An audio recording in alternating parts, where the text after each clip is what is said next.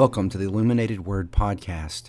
Each day we'll look at a text from the weekly readings from the Westgate Church Bulletin. We will look at background material and also application of the text. So once again, welcome to the Illuminated Word Podcast. Our reading today comes from John chapter 11, verses 1 through 16. If you remember in John chapter 10, we saw Jesus say that he is the good shepherd. There was division among the people, too, about who Jesus was. Some say this guy's demon-possessed, and some say, a person that gives sight to the blind, he couldn't be demon-possessed. He has to be from God. Then there's the Jewish authorities that want to have him arrested. They're ready to stop this ministry that's growing in popularity. They see Jesus as a fake. They see him as a false teacher. They see him as a danger to the power establishment there in Judea. So Jerusalem and the surrounding area of Jerusalem is a very dangerous place for Jesus right now. So Jesus goes to a place called Bethania because his time has not yet come for his crucifixion. His hour has not yet come. So he goes to Bethania and he's there. But the situation is going to change. He gets word that someone he loves is very sick.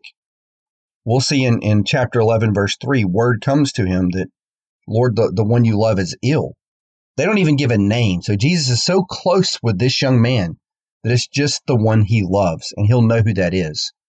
So Jesus has three very close friends he loves very much: Mary, Martha, and Lazarus. I find this family fascinating. We don't know a lot about them. They're not part of the 12 that follow Jesus. We don't know how Jesus met them. We don't know much about them. We just know in places like Luke 10, Jesus is at the home of Mary, Martha, and Lazarus, and he's teaching, and Mary's sitting at his feet like a full-fledged disciple, which would be really weird for a woman to sit at the feet of a great teacher like that in that day and time. Martha is busy, and she's all about the house doing service, and she gets on to Mary, or wants the Lord to rebuke Mary and basically know her place in the world. And Jesus tells Martha, Mary has chosen the better portion. That's this same family. But in this passage, we get this very emotional situation where Jesus' close friend has passed away. They send word to Jesus. He doesn't get there in time. And you just see this emotional exchange between Mary and Martha and Jesus. And just a moving story. Chapter 11 is a riveting story in John's gospel. Our sermon Sunday, we'll look at the entire passage. So I don't want to steal the thunder from Sunday and talk too much about what we're going to talk about Sunday. So I'm going to look at some aspects today in our reading that we won't get to pull out in the sermon so much. But let's look at these few verses 1 through 16. Now a certain man was ill, Lazarus of Bethany, the village of Mary and her sister Martha. It was Mary who anointed the Lord with ointment and wiped his feet with his hair, whose brother Lazarus was ill. I'm going to pause right there for a second. I don't normally do this, but I want you to notice in verse 2, it says, Mary who anointed the Lord with ointment and wiped his feet with her hair. This is not going to happen until John chapter 12. So John is telling you this. He's talking to a Christian community, expecting you to already know this story. That's how well known this family was to the Christian community. So when John writes this gospel, he's expecting, okay, this story is so well known of what Mary did, you're going to know who she is. He writes this a chapter before. So I just wanted to throw that out there because I find that really fascinating. Go back to verse 3. So the sisters sent to him, saying, Lord, he whom you love is ill. But when Jesus heard it, he said, this illness does not lead to death. It is for the glory of God, so that the Son of God may be glorified through it. Now Jesus loved Martha and her sister and Lazarus. So when he heard that Lazarus was ill, he stayed 2 days longer in the place where he was. Then after this, he said to the disciples, let us go to Judea again. The disciples said to him, Rabbi, the Jews were just now seeking to stone you. Are you going there again? Jesus answered, are there not 12 hours in the day? If anyone walks in the day, he does not stumble, because he sees the light of this world. But if anyone walks in the night, he stumbles, because the light is not in him. After saying these things, he said to them, our friend Lazarus has fallen asleep, but I go to awaken him. The disciples said to him, Lord, if he has fallen asleep, he will recover. Now Jesus had spoken of his death, but they thought that he meant taking rest and sleep. Then Jesus told them plainly, Lazarus has died. And for your sake I am glad that I was not there, so that you may believe, but let us go to him. So Thomas, called the twin, said to his fellow disciples, let us also go, that we may die with him. A lot of interesting things in this story. The waiting time is one thing that bothers people.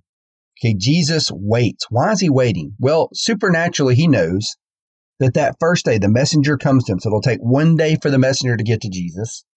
He knows that Lazarus has already died. So there's no hurry to get there because Lazarus is dead. Then he waits 2 more days there in Bethania. Then he departs on the 4th day, a day trip to get to Bethany. So 4 days. Hold that for just a minute because that's going to come back. That's really important. There is a reason he picks those 4 days. Also, his disciples are afraid. They are fearful because they know Jesus is in danger. And in turn, that means they're in danger. Typically, if the Romans or the Jewish authorities took out a religious leader that they saw to be dangerous, they would also take out his followers. So there's a little bit of nervousness, and rightfully so. Jesus, why are we going back there? That's not a good idea. But then Jesus says something strange in verse 9. He says, are there not 12 hours in the day? Now, in the ancient world, they didn't have wristwatches and cell phones and all that kind of stuff. So they didn't have an accurate way to keep time all the time. So they divided the daytime hours up into segments of 12. So a lot of times they really weren't hours. Their hours would vary and be longer and shorter at times. But this references to the ministry of Jesus. There's this designated time period that Jesus will be with them ministering, and that will be the daylight. But then there's going to be a time of darkness when he will be crucified. And he's saying, look, guys, my time's not here yet. Not time for that hour, for the crucifixion, that dark hour. So it's still daylight and we're okay. So he's trying to encourage them a little bit. Then there's this miscommunication with Jesus and his disciples. John does this a lot in his gospel, where Jesus will say one thing and people will totally misunderstand what he's saying. Like it'll be a metaphor or something that could be misconstrued. For example, John 3, Nicodemus, Jesus says, you must be born of above. And then Nicodemus totally misunderstands what he's saying and says, okay, do I have to be born again, enter into my mother's womb? And that anothen, that word could be either. And so it's a slippage of understanding. Well, there's a misunderstanding. Jesus doesn't mean that Lazarus has taken a good nap. He means he has died, but he's not going to be permanent. He's going to bring him back. Then he has to tell them plainly, Lazarus is dead. Now let's go back to what I want you to see today that is so powerful in this story. 4 days matters. In the Jewish way of reckoning for a funeral, you'd have 7 days of mourning. And it would be a powerful time. It would be very emotional. You know, in America, we've been influenced by the Victorian age and coming out of the 19th century, this idea of having decorum and not a lot of a show of emotion at funerals. You don't see this everywhere, but that is something that people get uncomfortable with, large shows of emotion at funerals.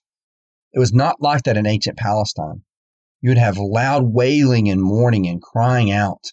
Sometimes they would have a flute player that would play music. The whole community would come out. This would be a 7-day event. And 4 days matters. I'm not endorsing what I'm about to say. This is not found in Scripture. This is just Jewish tradition. But Jesus is making a point. He wants there to be no doubt about his glory and his power. But what was believed in Jewish culture was that the spirit of the dead person would wander around the tomb area, and on the 4th day, the spirit would finally go to Sheol, would go to the abode of the dead. So waiting for that period of time, and it being the 4th day, it would make it conclusive that this is a miracle that glorifies God. And let us remember what these miracles in John are all about. They're all signs. This is the 7th of the signs in John's gospel. And all of these signs are meant to point toward the glory of God. They're not the end-all be-all. You're not to focus on the miracle itself. I mean, it's great to marvel that Jesus raised Lazarus from the dead, but he's pointing ahead to a greater reality of the general resurrection that all of us one day, because Jesus is the resurrection of the life, we will all receive resurrection one day. Just as Lazarus has to die, we will all die one day. But because of this glory and power of Jesus, we too will be raised. And that's good news on a day like today, when some of us are quarantined and some of us are not. We don't know what's going to happen with the future. There's a lot unknown about business and the economy and sickness and disease and just so much negative right now. Boy, we need some hope. And this is a message of hope that Jesus is the light. He's the good shepherd. He has the power over death. And we give praise to God for that today. Well, I'm glad you were with us today. I invite you to view our sermon. If you have nothing to do Sunday, we will live stream our sermon. You can go to our webpage even to get our sermon if you want it. wcc.church. You can view Sunday sermon there. That'll be on this chapter. We also, on our Facebook page for Westgate Church of Christ, we will have the live streaming of our service, and you can watch the sermon like that too. So I just want to invite you to watch Sunday sermon if you want to learn more about this awesome chapter, John chapter 11. Hope you have a great weekend. I hope to see you back on Monday. God bless.